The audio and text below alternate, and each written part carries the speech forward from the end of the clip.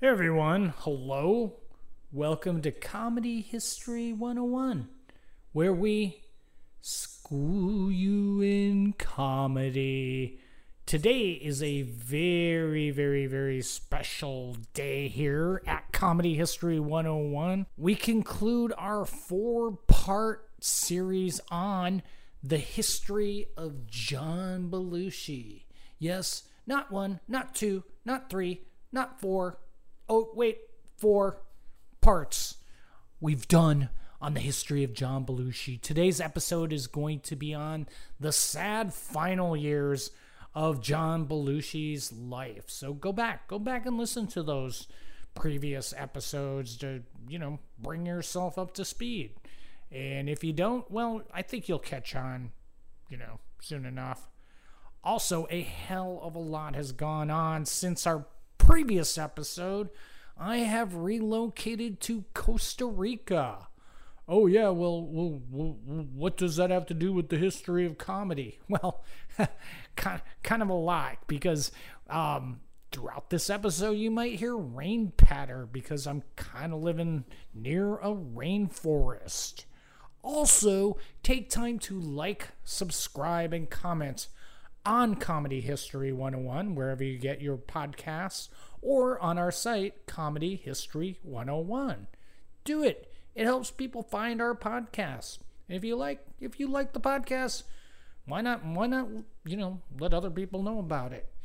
Also, you can support Comedy History 101 on our Patreon page at patreon.com/CH101. Yes, we're an independent podcast, completely ad-free, and we like to keep it that way. So throw in a few bucks each month, and no ads for Casper mattresses. And without further ado... You're stupid. Everybody's so stupid. Good thing about doing comedy in Russia, you have captured audience. You're stupid. Everybody's so stupid. Comedy History 101. Earl Keese, a reserved, hard-working homeowner, sits calmly waiting for his dinner. Little does he know, he's about to meet the neighbors. Enid! Someone's moving into the Warren place! So? Funny time to be moving. Okay, I'll stop it there. Yeah, that's enough.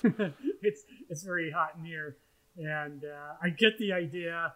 So what you heard up there, up front, right at the start, was a clip from the movie Neighbors, which starred John Belushi and was John Belushi's last screen role. And yes, you've tuned into another episode of Comedy History 101, where we school you in comedy. I am Harmon Leon. With me, as always, is Scott Colonico. Scott, have you seen the movie Neighbors? I have, in fact, Harmon. I have seen the movie Neighbors. What would be your brief synopsis of the 1981 movie Neighbors, directed by John Avildsen, who also directed Rocky? Belushi actually plays a pretty good middle-aged man. It was he actually does pretty well, even though that's not the role he should have been in. Oh, yeah, and we'll get into the role he should have been in a little later on this episode, but this is actually our conclusionary episode on the history of John Belushi. We have done 3 previous episodes. You might want to go back and check those out so you can be up to speed. Scott, should we do a quick rundown, like tag team here? Okay, we talked about Belushi at Second City. Hand it off to you. Talk about Belushi at Saturday Night Live. No, but you forgot about Belushi at National Lampoon Lemmings and National Lampoon Radio. Pass it off to you. Okay, Bishop Belushi and Saturday Night Live. Blues Brothers. Animal House.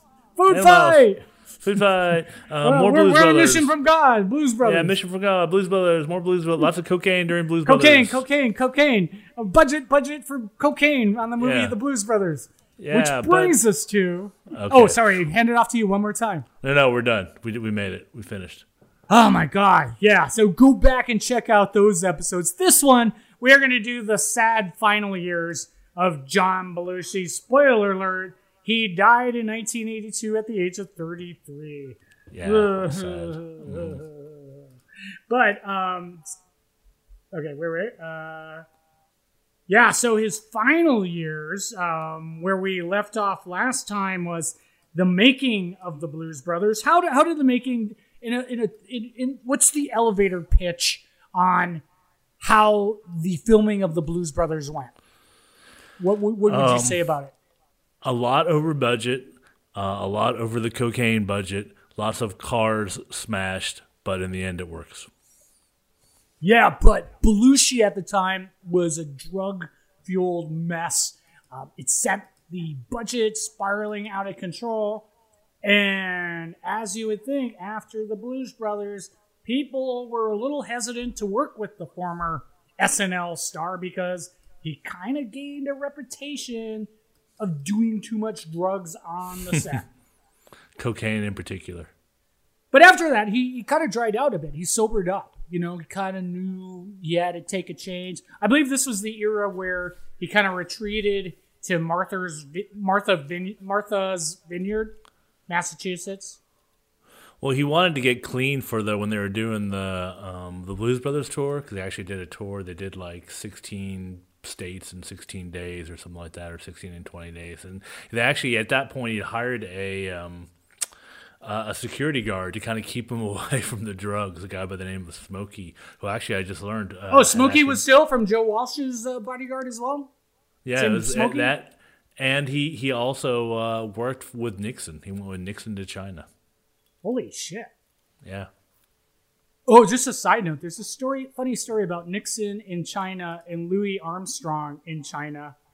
And Louis Armstrong had some marijuana in his music case, and Nixon spotted him at the airport and said, "Come on through. Hey, come on, it's Louis Armstrong." Have you ever heard that story? No, that's a good one. I'll have to But I think it might be urban legend that. Well, we'll look. The urban legend is that Nixon helped Louis Armstrong smuggle drugs. Alrighty, well, as our listeners probably know, we have another channel that you sometimes get a star on. It's called This Is the President. It's a YouTube channel where we go into all kind of presidential U.S. presidential trivia. So I'll look into that, Harmon, and see what the rumor is behind that. And scene back into the Belushi story. So after he cleaned up, what did Belushi do? Did he go out and film Animal House 2 with John Landis?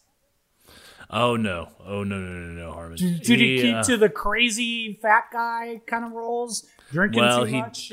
No, he left Saturday Night Live, and then he wanted to change. He wanted to get a little, not a little wacky, but he needed something to kind of develop as an actor. So he one of his last movies he did was he picked this romantic comedy called Continental Divide, which he plays a newspaper reporter from. Guess the city? Chicago. That's right. Yep. Okay, so Scott, when you think Continental Divide in the plot line, is it a fish in water story or is it a fish out of water story? Oh, Harmon, no. There would be no. There are no fishes in the water in this story. They're all out of the water.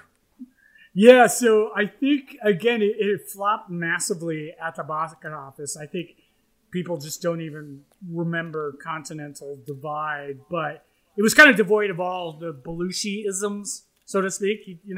Showing that he did want to take on more challenging roles and not kind of just coast on autopilot as, the quote-unquote Belushi sort of role. But as you said, it was a romantic comedy. And you're kind of, I think really America really wanted to see that's romantic lead Belushi. I mean, sadly.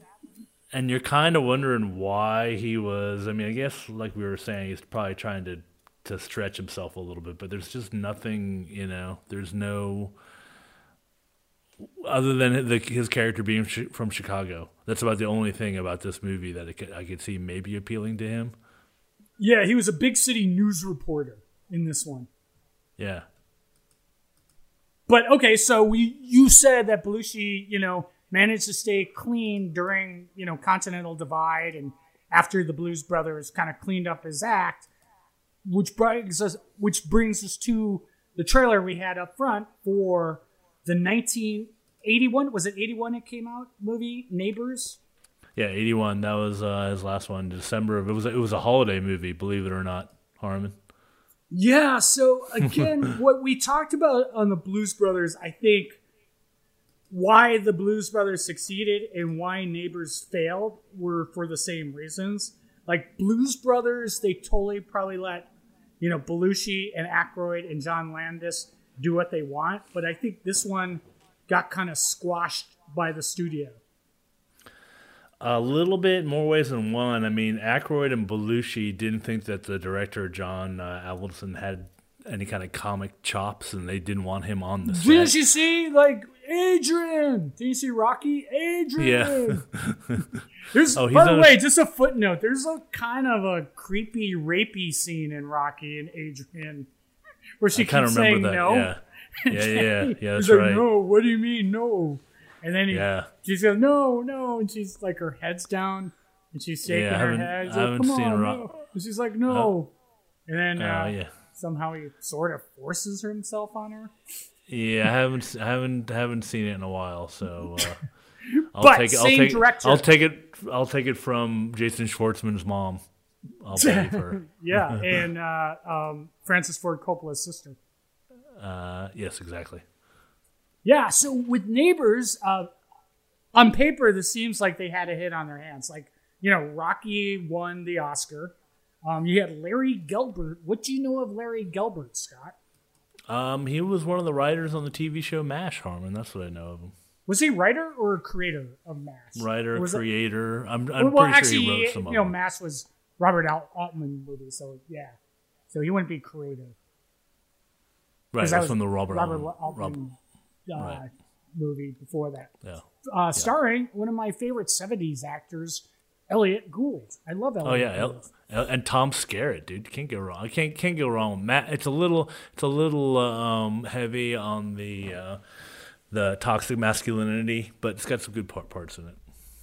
Looking back, yeah. So on paper, so you had Academy Award-winning director, you had a guy who created, probably one of the most iconic, TV shows of the 70s. You had Aykroyd and Belushi again after, just very shortly after the Blues Brothers, but yet the film just tanked. And if you watch it, it kind of sucks. Yeah, you've seen it then? I saw it a long time ago. It's just I remember a scene where Belushi's in quicksand or something. Yeah.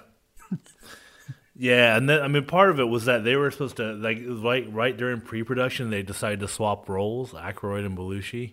With Aykroyd playing the wacky one and Belushi playing the button-down neighbor. And I think there was a good quote from the Bob Woodward's book Wired, which we won't talk about the movie. But Belushi's substance problems on the set were negatively affecting production. Here's a quote from the book. When John emerged from this trailer on Neighbors, he could hardly talk. It wasn't simply that John didn't know his lines or he had a few drinks. He was blitzed. Everyone stood around looking at one another. John, aware that he was not making any sense, finally stumbled back to his trailer. There was silence on the set, and Avildsen announced they would wait. Yeah, so unlike Blues Brothers, where Belushi could sort of function on the drugs, here he just couldn't function on the drugs. And, we've both been on film sets, and there's, dozens and dozens of people doing jobs involved. And if the star can't function, everything just shuts down. And all these people are made to wait. As I found out when I co-starred with a drunken O.J. Simpson in the straight-to-DVD prank show Juiced. You're stupid. Everybody's so stupid. So like you mentioned, Scott, Belushi and Aykroyd didn't get along with the director. And like you said, they believed that he had no understanding of comedy. So Belushi actually kind of lobbied to get him removed from the film and replaced by John Landis, who directed both The Blues Brothers and Animal House. And after the exploits of filming Blues Brothers, what was John Landis's reaction to taking over filming Neighbors? I'm busy. God, I think, I think it just would have been too much. So like you said, there was trouble. They switched roles. Belushi's drug problems worsened. So again, like Aykroyd would try to make changes to the script. You know, like he wrote the script to Blues Brothers, and he, you know, Right. later went on to write the script with Harold Ramis of Ghostbusters. But Larry Gelbart didn't like the changes. So I think, and here is a prime example of how they kind of lost creative control and had a different vision for the movie. So the Neighbor soundtrack was done by, I think, Tom Conti. Yeah, Tom Conti. Did he do the Rocky theme? Bill Conti. Bill Conti, yes. Did he do the Rocky theme, Bill Conti? I'm pretty sure that's the same guy. You want me to check? I think he might have done the theme, but the theme to Rocky might have been done by Chuck Mangione. No, dude, that I don't know. it was Bill Conti. Bill Conti did the theme to Rocky.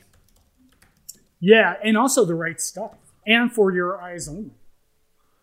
Yes, But he he also did he did do the soundtrack to Neighbors. That is correct. Yeah, but here's who Belushi wanted to do the soundtrack, which you could tell would be a completely different kind of vision. He wanted the LA punk band Fear to be doing the title track to Neighbors. And they actually recorded some songs for the movie, which you can find on YouTube. And the songs were produced by Steve Cropper, who Scott, just to bring us back to last episode, was Steve Cropper. He was the guitar player in the Blues Brothers band. Exactly. One of the original Blues Brothers himself. And Belushi, big punk fan. There's actually a video of him, I think in like 1977, 78, playing drums because he was a drummer. Because as we learned in episode 1, what was the name of his band? The Ravens? The Ravens, yes. Yeah, I fucking love the Ravens. He played drums. Jolly Green Giant. Yeah. He played drums one night at CBGB's with the Dead Boys, legendary punk band, the Dead Boys. Yeah. And there's actually a YouTube video of it. So cool. He wanted the band Fear, and the guy, the suits kind of nixed it.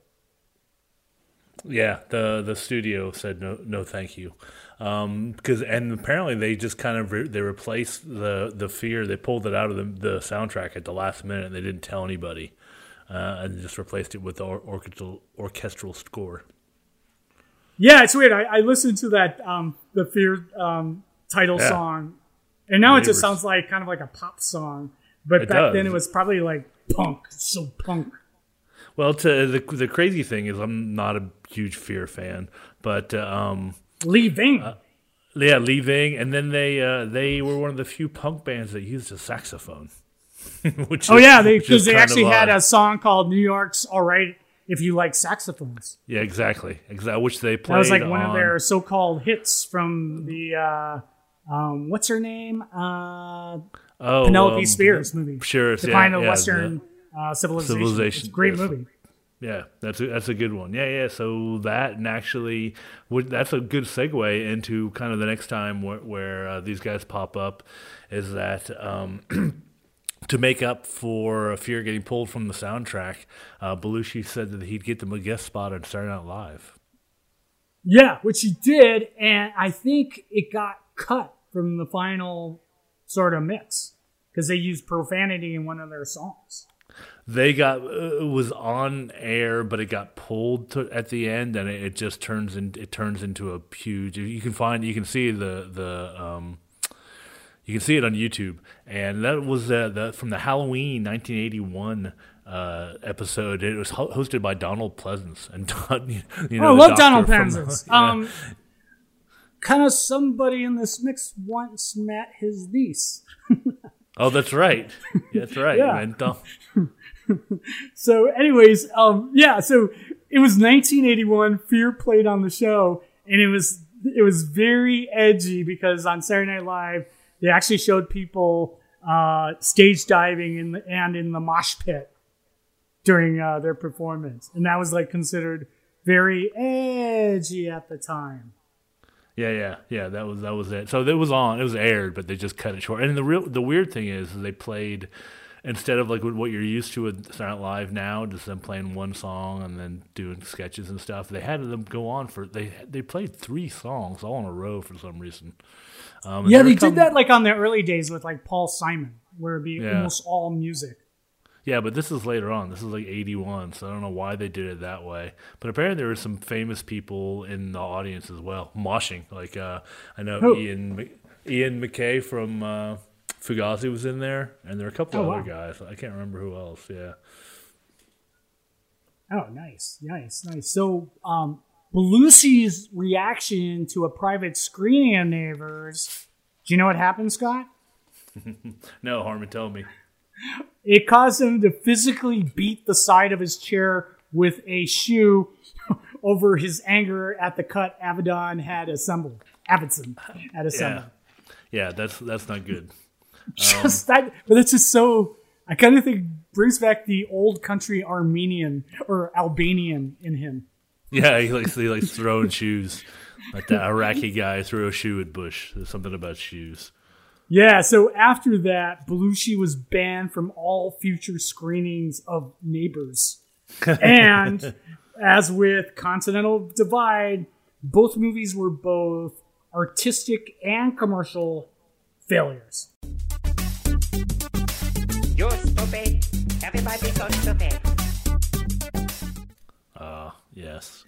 Which sadly kind of brings about a series of perpetual events that kind of brought about Belushi's final demise. One of them was his grandmother passed away, who was, a big influence on Belushi's life. Mm-hmm. Yes, indeed. And also... he also lost his trusty bodyguard, who was would keep the drugs away from him. Yeah, and then he just kind of gave up. Yeah, Smokey has stories about that. How at one point you just got to go like, dude, I can't. There's nothing I can do. But Smokey also said, and this will come into play later. Smokey said that they could call upon him anytime if they needed more help with John.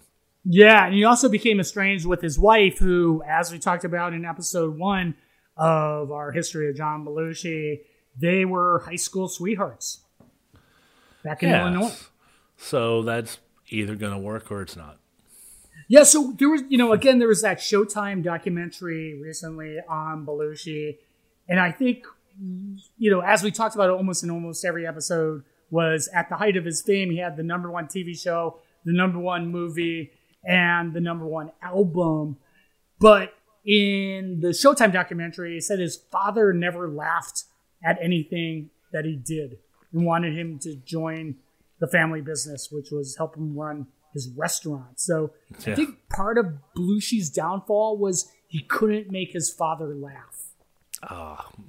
Sad. Because, there's 2 sad stories I heard about Belushi, because we're coming to the sad end here. When he was like so fucked up on drugs in LA, he would be driving around LA in a limo, and he'd tell the limo driver to pull over. We'd just see a random group of people walking by, and he would roll down his window and stick out his face so they would all start screaming. Yeah. Which, just think about just being so fucked up on drugs and having to do that. That's kind of not healthy. No, that's not a good sign. And even in the early days, before the Blues Brothers, Aykroyd and Belushi took a road trip across country, and they drove by a school, and he told Aykroyd to pull over. He said, "Watch this." And he walked up to the window of the school and stuck his face in, and everyone went, "Bluto." That's more charming. That's kind of fun. Yeah, that's kind of. Yeah. You're not coked out of your head in a limousine on Sunset Boulevard, doing that at like 3 a.m. Yeah. So before he died, he was working on a bunch of projects. Scott, what do you recall of what Belushi was working on?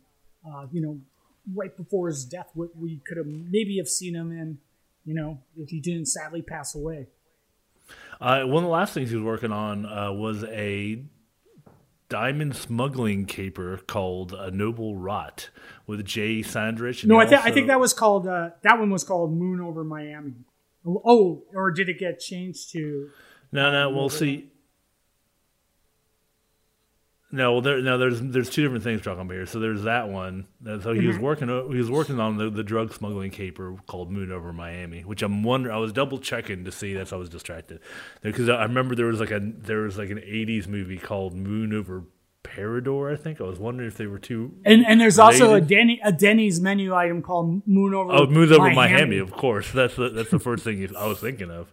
Yeah. There's that movie, but then this is the one I've actually kind of heard read a bit about, and I think they actually came up with a draft for it.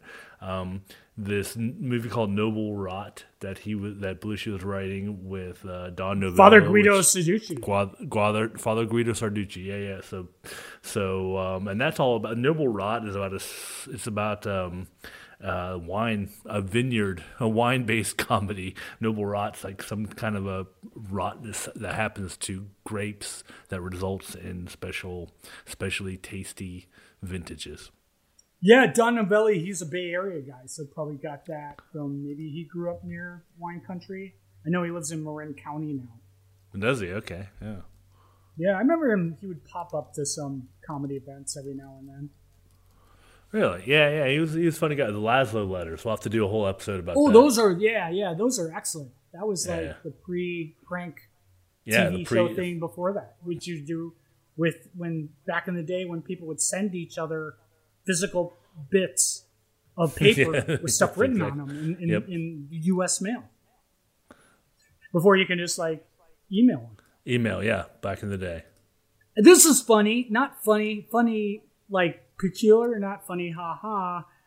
Police Squad, directed and created by the Zucker brothers who did Airplane.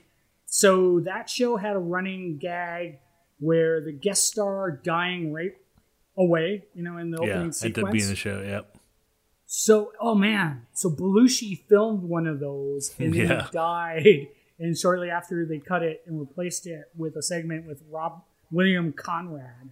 Yeah, so that was Cannon. I think he's not Ironside. That was somebody else. William Conrad. He was like the Cannon, I think was the one. Yeah, so somewhere in a canister is that footage of Belushi. Ooh, that'd be weird to see. Yeah. So Scott, which leads us to the night of February 28th, 1982. What, to your recollection, happened there at the Chateau Marmont on Sunset Boulevard? Oh, Harmon. It's almost like you're beginning podcasting. There's so much that went on before they even went to the. I dug up a couple interesting bits because there's actually a lot that went on. Oh yeah, the joy of sex. Tell them about that. Yeah, so they were trying to get Belushi to do this kind of. It wound up being a teen comedy based on the book The Joy of Sex, where basically he was going to appear and be in a diaper for some reason. I'm not quite sure how that all worked out, but basically, do you think it was like, I read sort of a synopsis? Do you think it was like kind of they're trying to be like Woody Allen's Everything You Wanted to Know About Sex type movie? It could be. I mean, that's why I actually went and watched some of the movie. The movie is a typical, just kind of 80s sex comedy. It was actually directed by the woman that did Valley Girl. So, I mean, but it's not even like a particularly sex-based comedy. It's just more like a high school romp type thing. How would it? Could you have seen how Belushi could have possibly have fit into that? Not really at all. But Christopher Lloyd's in it, so that's interesting. And this is be the year, yeah. And Christopher Lloyd co-starred with Belushi in Going South. That's right. Jack Nicholson. His interesting. First movie maybe they were trying to get him in on the Christopher Lloyd thing. Or maybe that was the Belushi role. Yeah. So before he even gets to the chateau, Belushi had to go in to deal with his manager, Bernie Brillstein, famous comedy manager. Dude, I've had a meeting with Bernie Brillstein before he died. Oh man, how was it? I went to his office back in the Jokey days, and I was just thrilled to legendary comedy manager. And how was it? It was fine. I made Bernie Brillstein laugh. And he passed away. Did he give you a beverage or something? I think you always get offered a bottle of water by the assistant. Oh, nice. Okay, cool. But it was in what he offered Belushi. No. Well, see, Belushi was there, and he said he needed some money to buy a guitar, or so like Yeah. $1,500. First of all, that just sounds so fishy. Yeah, and Bernie wouldn't give it to him, but then Belushi comes back to the office while Bernie's got clients there, and Belushi asks him again, and Brillstein didn't want to turn down Belushi in front of other people, so he gave him the money. That's just as creepy as when Jane Curtin said she would catch Belushi going through her purse. Yeah. So Belushi took all this money, and then that day he had met up with a woman by the name of Kathy Smith, and she was kind of escorting Belushi around town. Now, most of the time in most of these accounts, she kind of comes in as a footnote, but she was actually kind of a long time. I don't want to say she was a backup singer for a lot of bands, and then kind of a groupie hanger-on going far back to the 70s. So she actually was kind of connected to Levon Helm, the guy from the band. Oh wow! Okay, and she kind of was travel with the band, and there was a rumor that she and Levon had a child or were going to have a child, but then later on she wound up kind of being the drug connection for big bands, big rock and roll bands like the Rolling Stones. She was kind of I don't know if she's a backup singer, but she was she was the person who was getting them their drugs. Oh my god! Yeah. There's always that if you've ever seen the band the Happy Mondays or the documentary on them. Oh, yeah. They would have a guy playing maracas, right? Only because he was the drug dealer for the band. Yeah. So she was the maraca player. She was, but here's the other crazy thing. So apparently, for a while she hooked up with Gordon Lightfoot, and the Canadian kind of wreck of the rock Edmund singer. Fitzgerald. Dude, so apparently the song "Sundown" was written about her. Gordon Lightfoot admitted this. Admitted as much to this. So that's kind of interesting. I was trying to find, because he kept going on about how beautiful she was, and I was trying to find a picture of her back in the 70s. Probably in her 20s.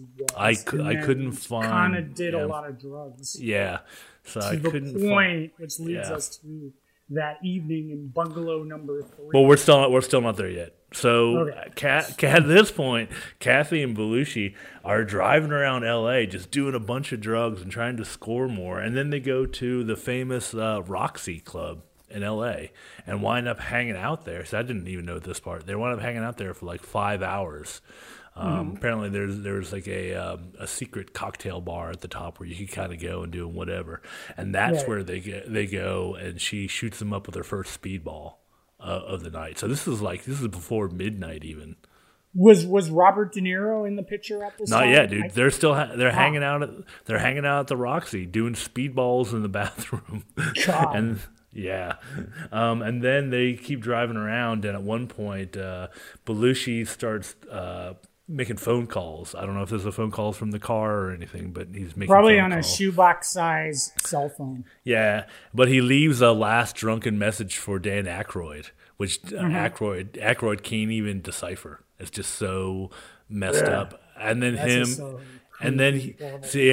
so creepy. He goes over to Belushi's wife's house, which was a walk over in Greenwich Village from him, and they decide that tomorrow they're going to go out and intervene, and they call up Smokey, the bodyguard, and they go, okay, can you go out can you fly out from Virginia where he was living to L.A. tomorrow morning to kind of go help John out? And he's like, yeah, sure, no problem.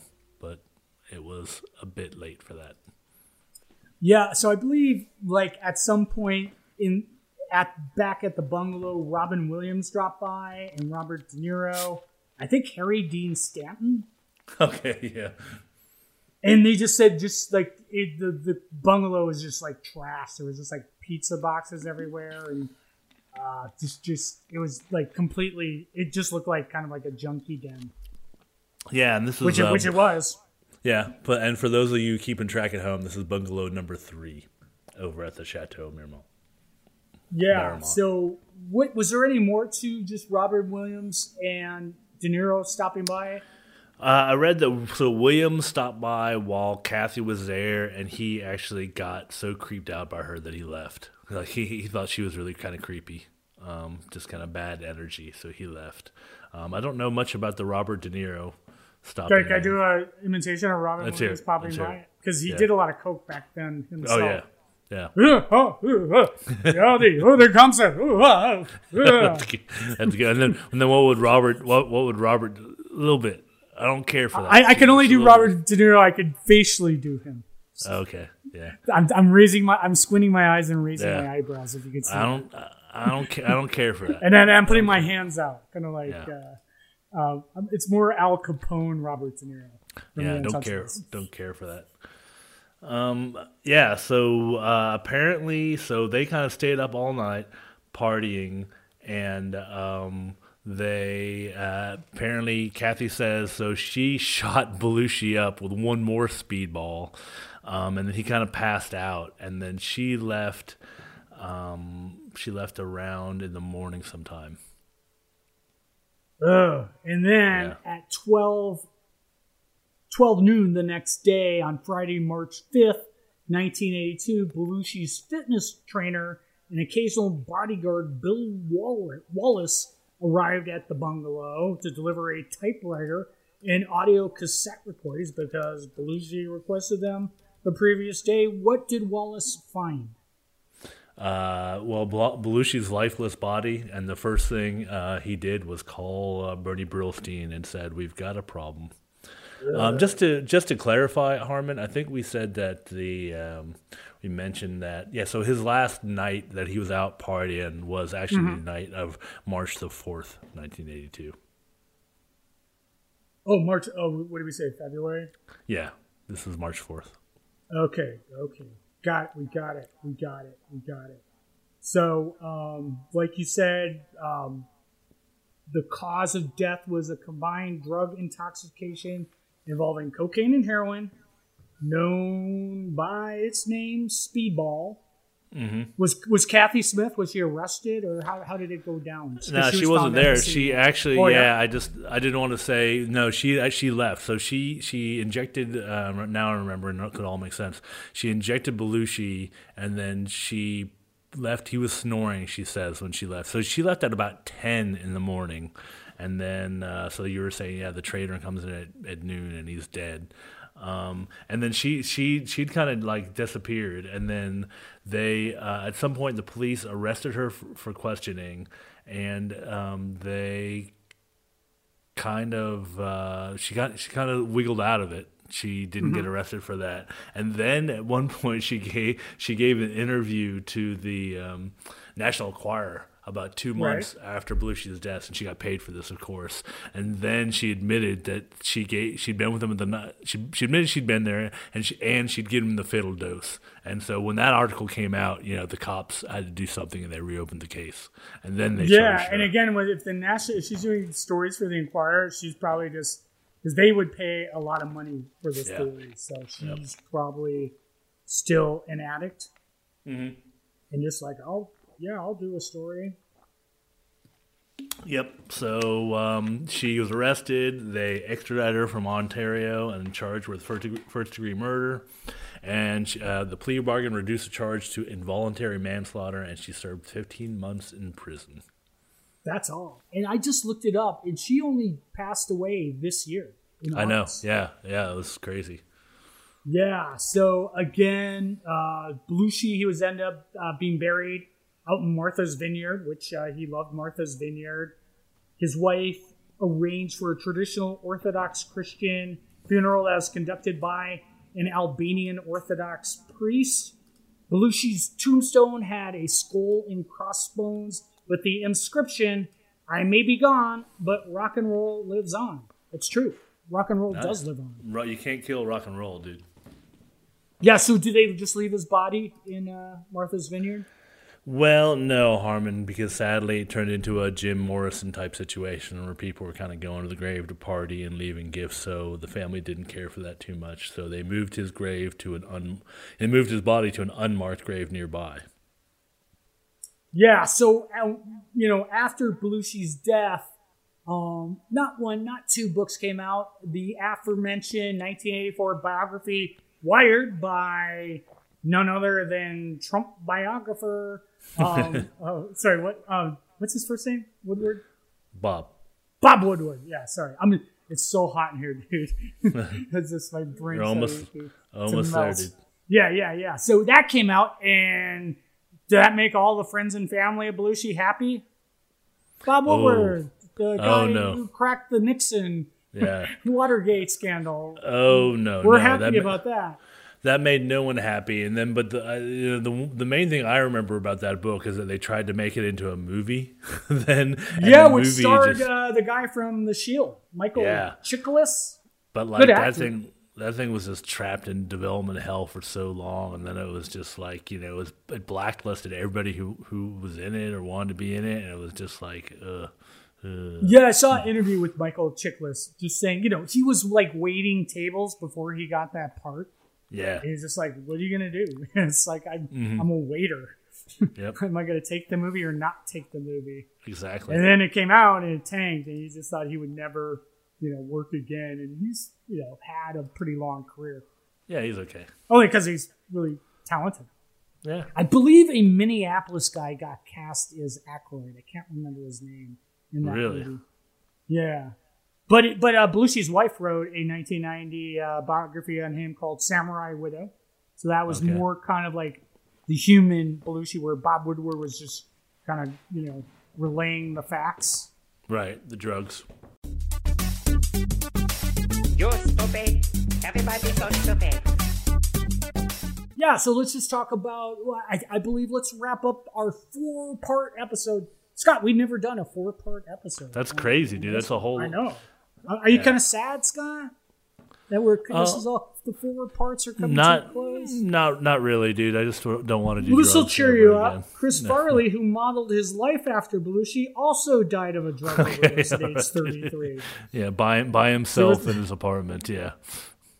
Yeah, so... Anyways, like, Chris Farley, I believe, you know, they say that Chris Farley, no one could match him as a live sketch performer, you know, just as far as, like, pure energy. And he roughly came from the same region. He's a Wisconsin guy, like, you know, close to where Belushi, you know, by a few hours, grew up. Yep. But, you know, Farley was sort of like a one note, where Belushi was like, you know, he was actually a good actor. If you look at some... like the early SNL things where he got to play different, you know, kind of characters. Yeah. But, you know, to celebrate the legacy of Belushi in 2004, he got his own star on the Hollywood Walk of Fame. You can find it at 6355 Hollywood Boulevard. Oh, nice. Okay. That'll be a little Comedy History 101 road trip. But Scott, I think the biggest post-tribute to Belushi came in, was it 1984 Ghostbusters came out? The Ghostbusters came out in 1984, yes, sir. So, Scott, what is Belushi's connection to Ghostbusters? Well, actually, you see, Harmon, Aykroyd originally had written a part in Ghostbusters for Belushi. This was one of the projects he was trying to get him him interested in, other than the diaper wearing joy of sex movie. This is one of the many projects he was working on. But Belushi passed away, of course, before they could get around to it. Yeah, but there was a character called Slimer.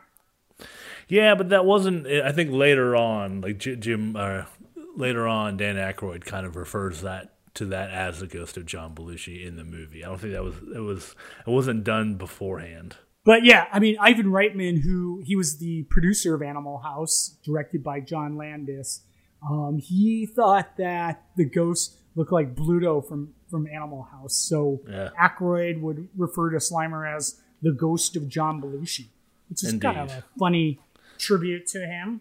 Yeah, that's a nice one. So he kind of is in Ghostbusters. Yeah, but here's one of my favorite post-Belushi tribute is in Albania. They issued a John Belushi stamp. Dude, because I think he's pretty much the most famous Albanian. Because he is the most famous comedians. Yeah, most famous Albanian American comedians. And in 2015, John Belushi was ranked by Rolling Stone as the greatest SNL cast member of all time. See, I said that in episode 1 of this. But yeah, I mean, again, comedy is all subjective. Yeah. You know, it's not going to be Charles Rocket. as number one. No. We all know what happened to him. Yeah. Yeah, I would agree with. I would say, we'll end this on a high note that Belushi was the greatest cast member of SNL. Because, again, we're talking sketch comedy. We're talking a multitude of characters. We're not talking about how much he went through Jane Curtin's purse backstage. No. We're talking, he was so good, and because of drugs, he would not show up at rehearsals, but still, hit the mark every time once the cameras rolled. Yeah, once he was on. He was on when he was ready. Most of the time, when it came to do business, he was bringing the heat. Yeah. So, anyway, Scott, that wraps up 4 episodes on John Belushi. We have learned a hell of a lot about John Belushi by researching this. Any final Belushi takeaways on the man? Well, from Wheaton, Illinois. Harmon, I'm going to quote one of the first ladies of one of the presidents of the 80s, Nancy Reagan, where I'm just going to say, just say no. If somebody asks you to do drugs, just say no. Yeah, but meanwhile, your husband is giving a pass to dictators who are smuggling coke and flooding. Well, that's a whole that's a whole nother podcast. Yeah. And that, my friends, wraps up 4 episodes on the history of John Belushi. If you haven't heard the other episodes, go back and check them out. If you really think about it, he really had a short shelf life of comedy in the public eye, but did a great body of work that ranges from stage to radio to movies to music, television. Harmon, I have one last thing to end this on, just because as our listeners know, I'm broadcasting straight out of Berlin here, and for some reason this is why when I pull up a web page, so occasionally I get the German page instead of the English one. But I noticed this, I didn't know what it was, and now I was like, oh, that's interesting. So I have the German version of Animal House. Are you ready for this? What do they call it? The title of it in German is Ich glaub mich tritt ein Pferd, which means, I believe I'm meeting a horse. I'm meeting a horse. Yes. Okay, they did have the horse scene in it. Yeah, they had the horse scene in there. I'm not quite sure. I'll double check my translation, but you can. That was kind of odd. That is a very odd. Yeah, maybe that horse is a euphemism for something. Okay. Well, no, it's just that's the literal translation, but it's like kind of a phrase, so it just means I can't believe this. Okay. I can't believe this house. Yeah, I can't believe this house. Sure. I think that's a perfect note to end 4 episodes of John Belushi, and with that, it's time to plug away. Scott, what do you have to plug? Well, Harmon, just like we said, like we were talking about a couple times in the episode, I do a YouTube channel about presidential trivia, all things presidential, all sorts of found presidential audio goodness called This Is the President, which you can find on YouTube at youtube.com/thisisthepresident. We also have a partner podcast that Harmon sometimes guest stars with me on there, which you can also find wherever you find your favorite podcast. That's This Is the President. Here. And I will make my plugs very, very quick because, as I mentioned up front in the cold opening, I am in Costa Rica. I am in an apartment with all the windows and doors shut. I am feeling like I'm an equivalent of an oven. And by the way, Scott, this is the first episode I've taped without wearing a shirt. Whoa, that's a little TMI. And ready for the joke? Uh-huh. Not wearing pants all the time. All right, yes. Because that's what you do in the Zoom meetings. I know, that's so the funny. Joke says the joke said by everyone. Mm-hmm. Making a Zoom joke.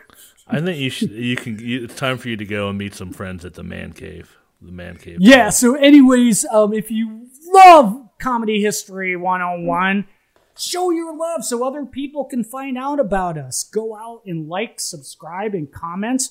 wherever you get your podcasts. Just show your love, people. That's all we ask. Also, check out our website. You can comment there at comedyhistory101.com. Also, be a sponsor of Comedy History 101 via our Patreon page at patreon.com/CH101. Throw in a few bucks each month, and we will soon have exclusive podcast content. Soon as you people start signing up, we will start producing and buying new microphones. Yes. So with that, thanks a lot for tuning in, and bye-bye. You're Bye-bye. stupid. Everybody's so stupid. Good thing about doing comedy in Russia, you have captured audience. You're stupid. Everybody's so stupid. Comedy History 101.